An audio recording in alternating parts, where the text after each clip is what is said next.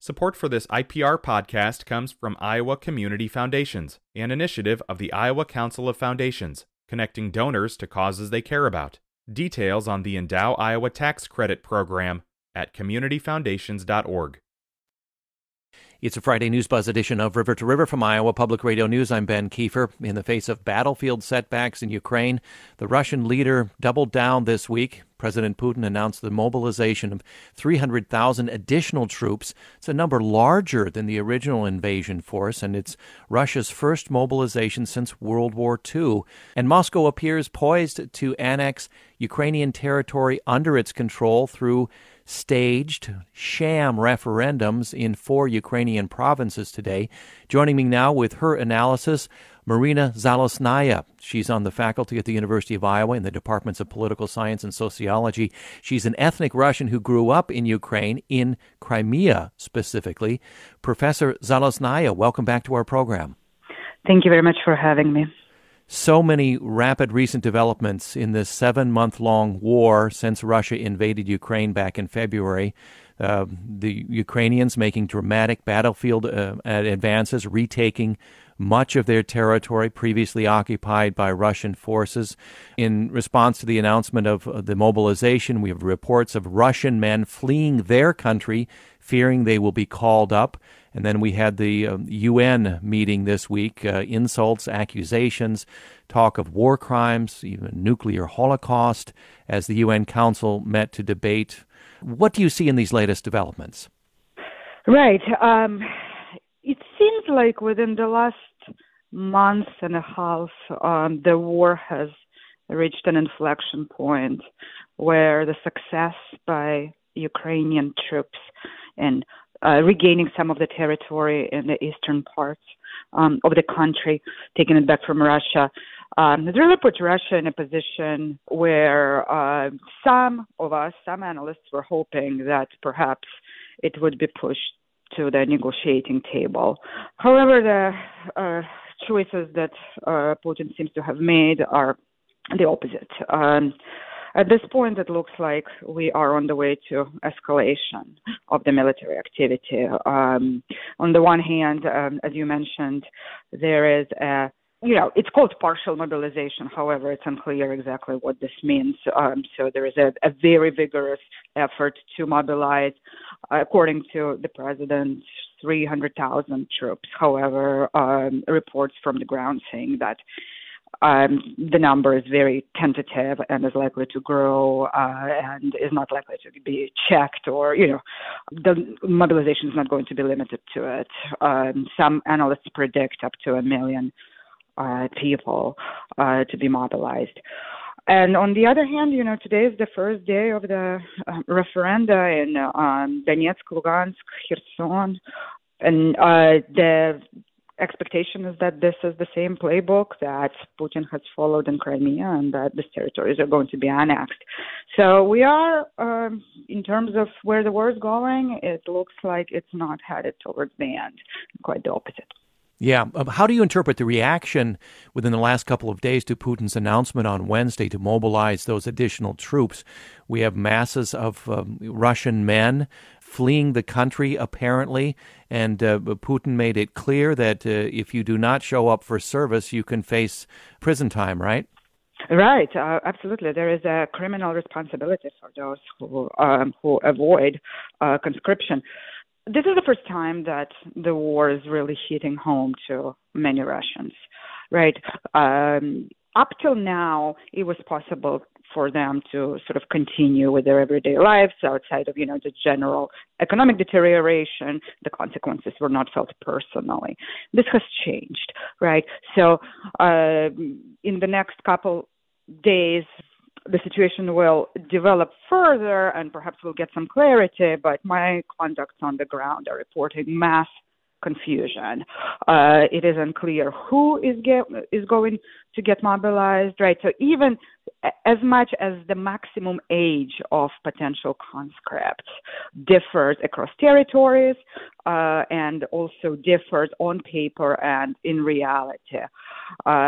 We have mass reports of people being mobilized from the provinces, people who do not have access to perhaps legal help, people who are more confused, so people who do not speak fluent Russian, or people who are socioeconomically marginalized are especially vulnerable to conscription. So right now, the mood is of absolute confusion, chaos, and, frankly, panic among many Russians. So things like mass exodus from the Russian cities, from the airports is reported.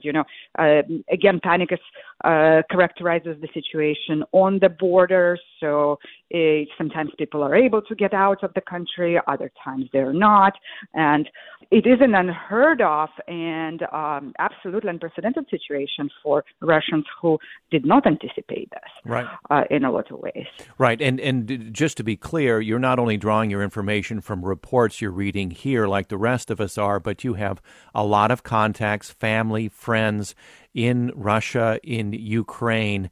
I sure hope your family is okay, is doing well. Tell us a little bit more about your contacts over the last few days as we experience this inflection point. Thank you for asking, Ben. As you mentioned, I grew up in Crimea, which has been a sort of contested territory for the last 30 years, if not longer. So I have loved ones and family members and friends on sort of both sides of this conflict. As I mentioned, the Russian side is really panicking, for the lack of better terms, and actively seeking for solutions. The internet, the Russian sort of online sphere is flooded with legal advice on how to avoid conscriptions, on ways to get out of the country, on places where you can still buy tickets.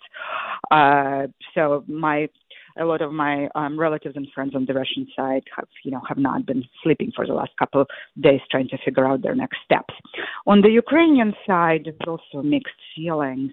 On the one hand, Putin's decision to increase mobilization was predictably unpopular. Therefore, it is clear that it was something that he did not want to do, which means that he finds himself in a situation where he has to do things he doesn't want to do. And a lot of people on the Ukrainian side are taking it as a sign of their success, right? As a sign of the war effort bringing the results that they desire, putting Putin into a situation where he is likely to face domestic backlash. At the same time, now that the referenda in the 4 provinces are pretty much guaranteed to be followed by an annexation, this provides a pretense for the Russian government to defend any intervention onto these territories as if it's a Russian territory, right? So this basically precludes Ukrainian forces from retaking these territories without fearing really serious consequences, right? We hear the talk about the use of nuclear weapons and whatnot. Putin put it on the table that options will not be limited when it comes to the protection of the Russian territory. So there is this, a mixture of feelings of, on the one hand, this is a reaction to clear success. On the other hand, this move potentially brings Ukraine's ability to regain these territories even further out of their sight, out of their reach. Professor Zalesnaya, Marina, I'm sure we'll be checking back. Thank you for the view, your insights, your unique insights, the views, the perspectives from both sides of this conflict. Marina Zalesnaya on the faculty of the University of Iowa, a political scientist and sociologist. Thank you so much, Marina, for talking with us during these difficult times. Thank you very much, Ben. It's your Friday News Buzz edition of River to River from Iowa Public Radio News. I'm Ben Kiefer. Well, remember that possible nationwide rail strike in the news last week? the Biden administration helped broker a tentative deal that will affect about 120,000 rail workers across the country. Let's find out where things stand this week as voting by rail workers on that tentative deal is beginning. Paul Iverson is with me, labor educator with the University of Iowa Labor Center. Hello again, Paul. Hi, Ben. Good to be here. Good to have you with us. Explain a little bit of this. While many are celebrating, I understand, the aversion of this potentially disastrous shutdown, some workers have reservations about the new deal. Give us some context as the voting starts by workers. This is not like the John Deere or Ingredion strikes that we're familiar with in this area, which took place under the National Labor Relations Act. Under that act, contracts expire at a certain time, and when the contract expires, then if negotiations falter, the union can strike. The Railway Labor Act is a completely different statute and was designed to keep the rails moving. So it sets up a long and cumbersome process at which you have to jump through a whole lot of different hoops before you're ever able to do what is called self-help, which in the union's case would be a strike. So the contract never expires, and you have to have permission to strike. So these negotiations have been going on for 3 years. And when they couldn't reach agreement, the National Mediation Board tried to mediate. That didn't work. They offered arbitration. The parties rejected it. And so they were going through a cooling off period in which after 30 days the union could strike, but the statute allows the president to appoint an emergency board to try to resolve the dispute, which President Biden did, but the parties did not accept the presidential emergency board recommendations either. And so President Biden got involved directly and brokered a deal. And so now we have a tentative agreement. So the union can't strike until the tentative agreement is resolved. If the tentative agreement is accepted, then there'll be a new contract that will make up for the 3 years that they haven't gotten a pay raise and then go 5 years into the future. And there will be no strike. But if the contract is rejected, then we go through another cooling off period after which the union can strike. And so that's the context we're in right now is voting has begun. But as you said, it's 120,000 workers in 12 different unions that work all across the country and 24 hours a day, 7 days a week, somewhere there's a train running. So there is no time at which all of your members are someplace that you can communicate with them all at once. So this isn't like John Deere where you can bring everybody into the union hall. They vote in one afternoon. So a lot of this is being done by mail. And there's the challenge of getting good information to the members about what's in the tentative agreement, explaining what it is they're voting on before they vote.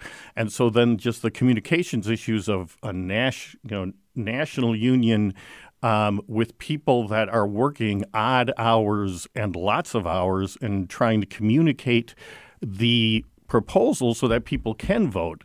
So that's the logistical issue that we're dealing with and why it's going to take so long to get the final vote. Paul, before our time runs out, tell us a little bit about the sources of frustration by workers. I mentioned reservations about this deal. What are the biggest issues for workers? Sure. The economics of this deal were worked out long ago. So this is not about pay and benefits. The big issue is the health and safety of the employees because of the scheduling practices of the railroads. Engineers and conductors do not have set schedules.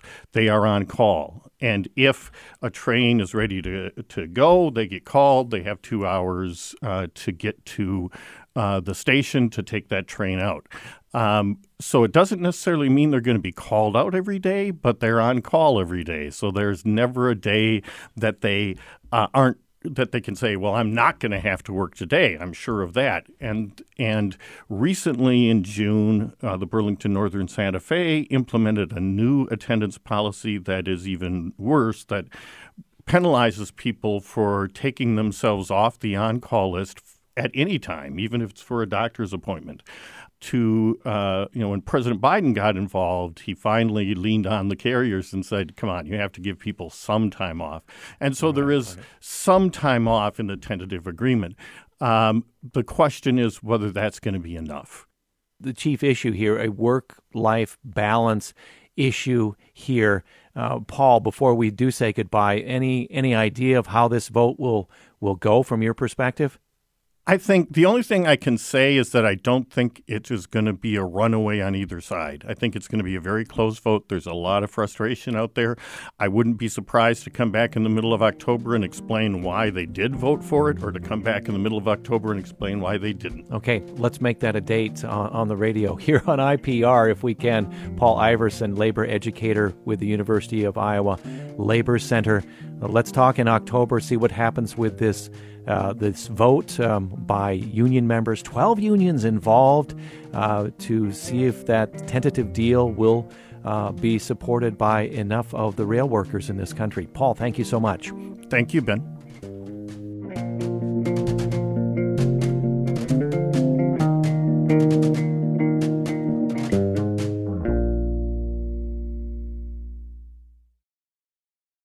Support for this IPR podcast comes from Iowa Community Foundations, an initiative of the Iowa Council of Foundations, connecting donors to causes they care about. Details on the Endow Iowa Tax Credit Program at communityfoundations.org.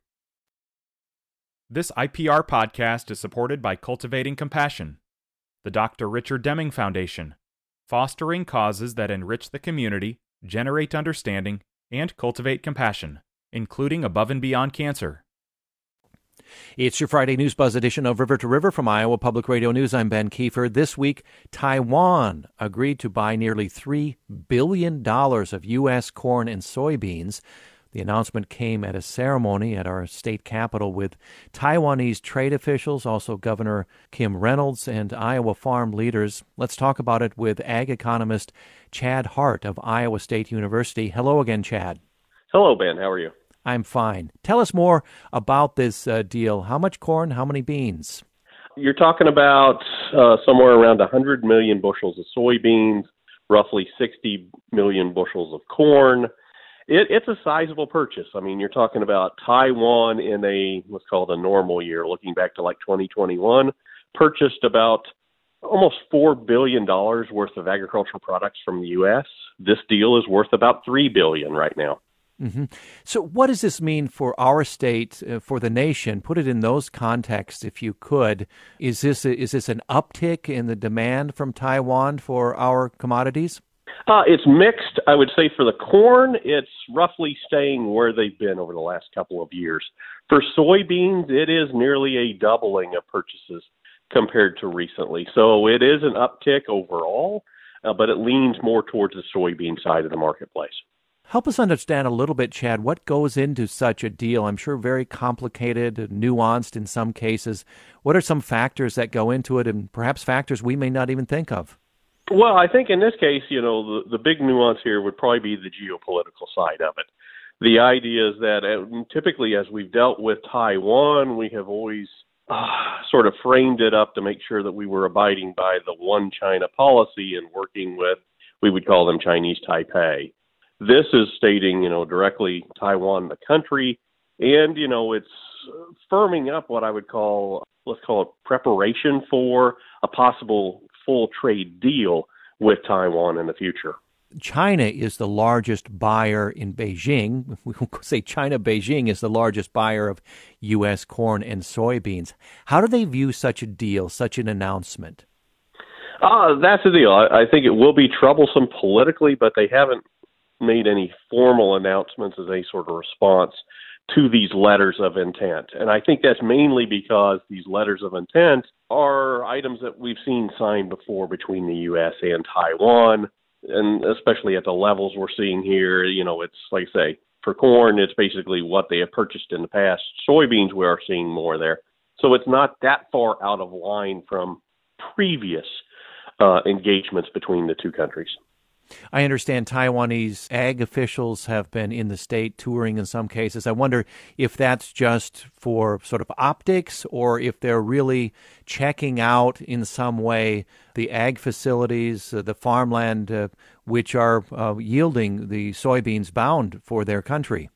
I would argue it is a little bit of both. Typically, when we see letters of intent, especially of this size, we do see this type of tour where they are sort of saying, we want to go out and see where these products are grown, how they're grown, and also, recognize the states that they come from. And what are the differences in terms of quality in corn you can buy on the world market, corn and beans? What criteria are they using, for instance?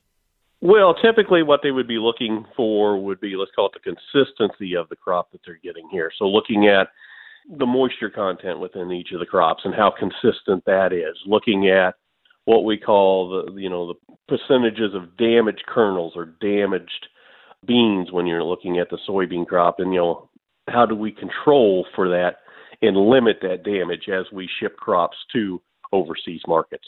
Yeah. How do Iowa beans and corn measure up on the world market? Are they considered highly rated commodities?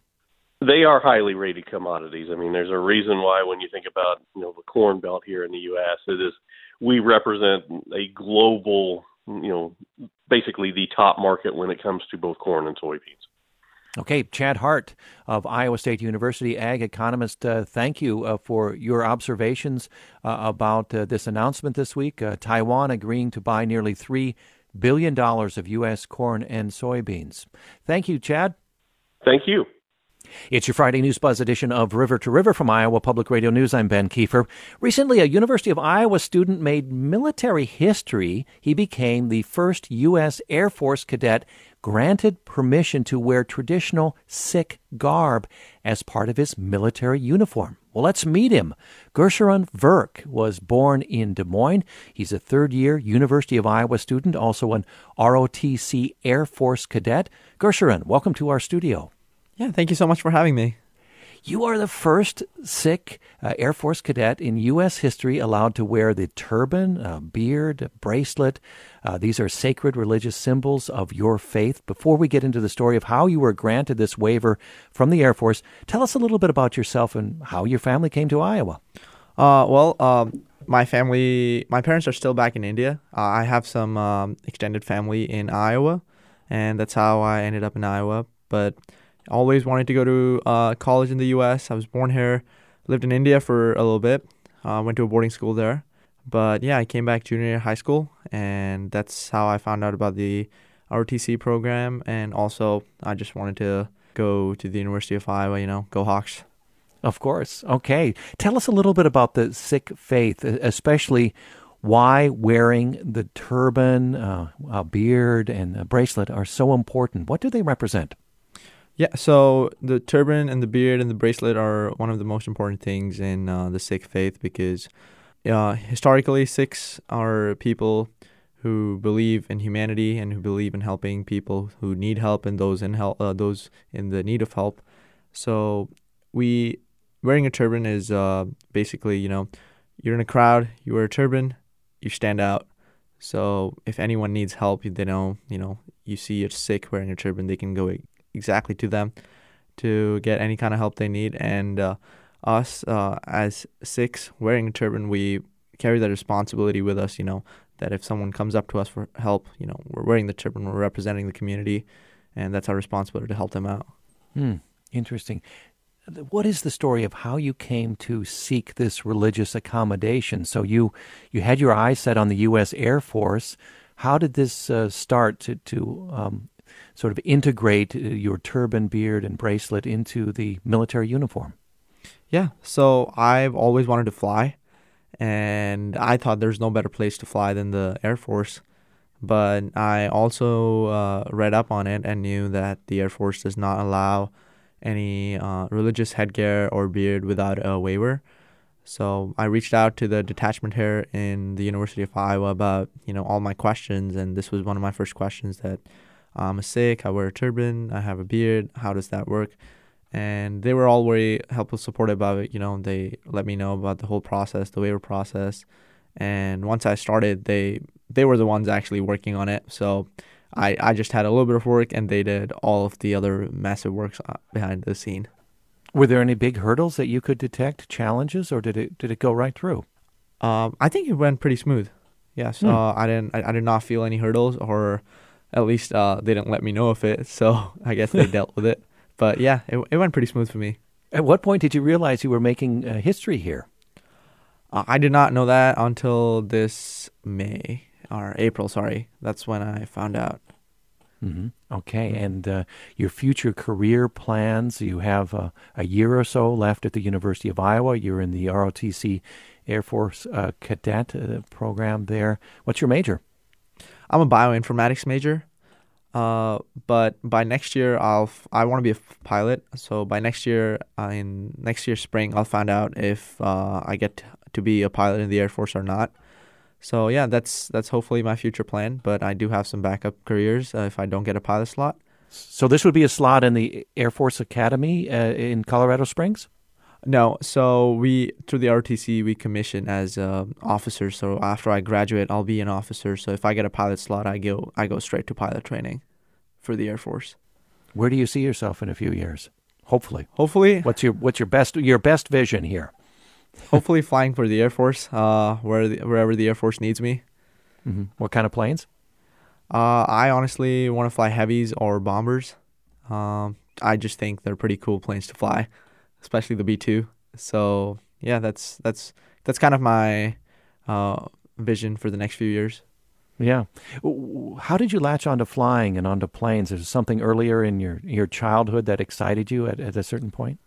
Yeah, I don't know what it's been, but since I was just as long as I can remember, I've always wanted to be a pilot, and then something that really made it strong was I read a quote once, and it said that, if you're a pilot, your office is at 30,000 feet and you work with the clouds. And that something about that just made it feel so cool, and it just resonated with me. And then I started learning how to fly this past year, and I absolutely love it. All right. Well, we wish you the best of luck in your career, flying or otherwise. Gersheren Verk was born in Des Moines. He's a third-year University of Iowa student, a ROTC Air Force cadet, and the first Sikh Air Force cadet in U.S. history allowed to wear the turban, beard, and bracelet as they are sacred religious symbols of his faith. Gersheren, thank you for coming into our studio. You're delightful, and we wish you all the best. Yeah, thank you so much for having me. Happy Friday, y'all. All right. Don't go away. There's more River to River to come. We'll be back after a short break.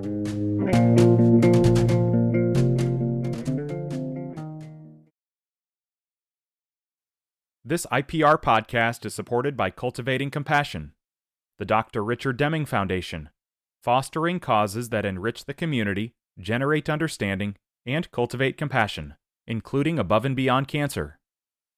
It's your Friday News Buzz edition of River to River from Iowa Public Radio News. I'm Ben Kiefer. They're established writers from some 30 countries around the world, currently taking part in a residence here in Iowa. International Writers in Iowa, a long tradition. We've been getting to know some of the writers currently in residence here on River to River. Well, let's meet now Joaquin Ortega. Joaquin is a playwright, essayist, poet, and a scholar. He's from Venezuela.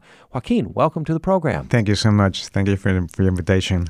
You have an interesting background. You work across various media. You're a writer. You teach at the University of Central Venezuela. You also work in radio and television. First of all, tell us a little bit about yourself and your work in media. So I began to write for radio and for TV before I graduated myself as a political science because it's my first my profession. But my craft is based on writing comedy and writing sci-fi, and that's very funny because television and broadcasting they have different levels of explanation, and when you find your voice in the script, you can make a super productive production, a Hollywood movie with a simple piece of paper, especially if you work on radio. But if you have to go work to television or TV scripts or film scripts, there's another kind of production.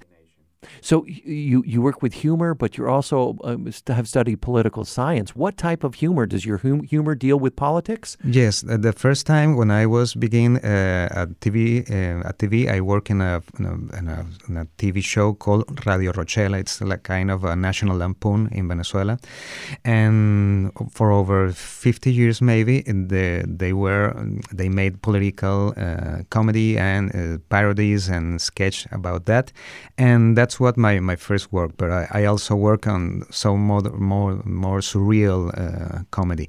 I write parodies and satires about politics in my country, but also I wrote parodies of beauty pageants and some other sketches. Let me ask you your journey here, because that is a reflection of the very difficult relations between our country and your country.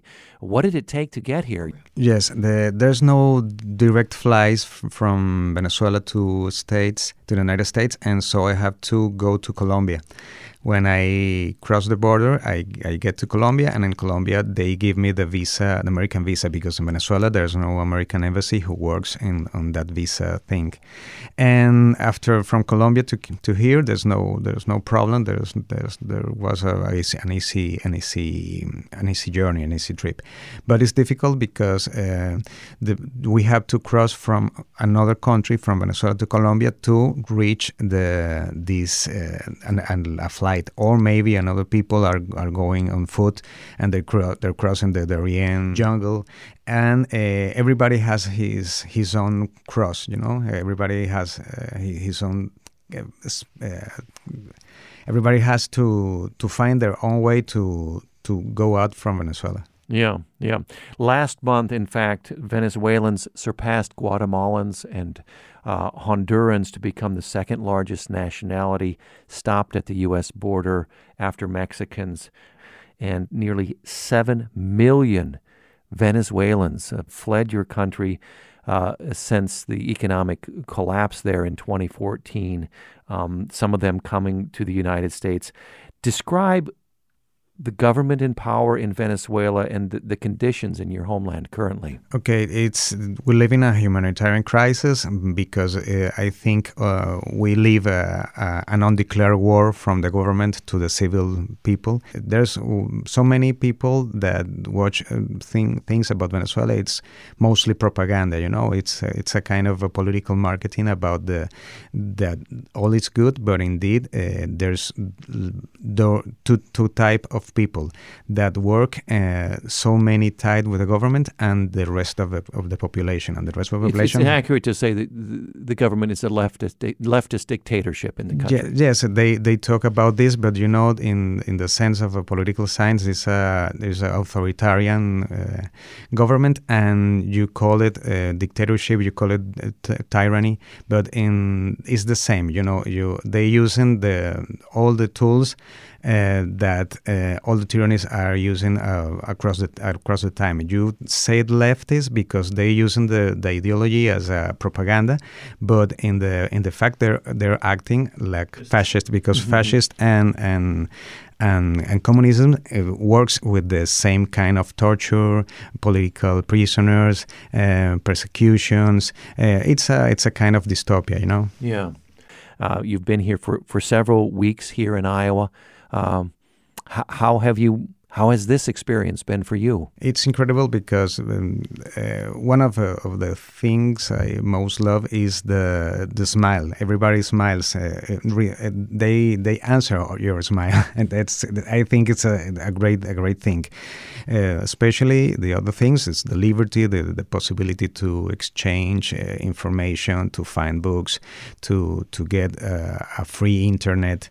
The speed of the internet it's awesome because because in my country there's something like from the from the Jurassic times, But I think especially in the program we have so many chances to know each other, the writers, international writers, but especially the American culture. I think it's so important to me to find the core of the liberty of the people, and especially the possibility to free speech. In my country, all the radio stations and all the TV stations that I've been working, they're closed, they're shut down by the government. Joaquin Ortega, writer from Venezuela, working across various media. He's currently in residence at the University of Iowa's International Writing Program. Find out more about the International Writing Program here in Iowa by just searching for IWP Iowa with your browser. Take care, Joaquin. Thank you so much. And we are very nearly finished with this News Buzz edition of River to River from Iowa Public Radio News, and it is a pledge drive. But does that prevent us from grooving into the weekend? I say no way. And so does Tony Daner of IPR Studio One, host there. Hi, Tony. Hi, Ben. I think it's more of a reason to groove into the weekend, personally. Exactly, Tony. Let's inspire others to support and invest in Iowa Public Radio, all the news and the music. You've got a tune to groove us into the weekend. What do you have? Sure do. So this young artist is IPR's Artist of the Month for September, Eleanor Grace. She is an 18-year-old singer-songwriter from Des Moines. She has released music before. This new record is her first full-length record. It's called Dream About a Cowboy, and it is a country album, as you might have guessed, and that is not what she's done in the past. A little bit of a departure for Eleanor Grace artistically, but it sure does sound good, so let's hear the title track right now. Eleanor Grace and Dream About a Cowboy. I had a dream about a businessman in California. He said, I got some advice for you.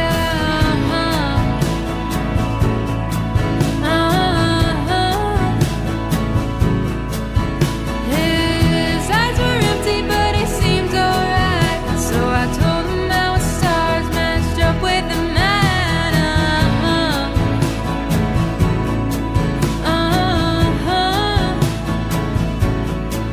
And I don't know what my subconscious was trying to say, but I could smell the ocean for the rest. Wow, Tony Daner, you and the others at IPR Studio One have done it again, introduced me to an amazing new voice, such a voice, such expression from Eleanor Grace of Des Moines. You said only 18? Yes, talented and wise and witty beyond her years. I had a great time speaking with her a couple weeks ago, and you can hear our conversation this weekend on IPR's Studio One All Access. My conversation with Eleanor Grace, and we'll hear a live set from her next weekend. Okay, let's go out with more of her Dream About a Cowboy, Eleanor Grace of Des Moines. Tony, thank you so much. Let's groove into the weekend with Eleanor and pledge your support now to news and music you hear on Iowa Public Radio. Tony, take care. Thanks, Ben. You too. Tony Daner, IPR Studio One host. River to River today, produced by Samantha McIntosh. Our executive producer is Catherine Perkins. I'm Ben Kiefer. Thanks for joining us.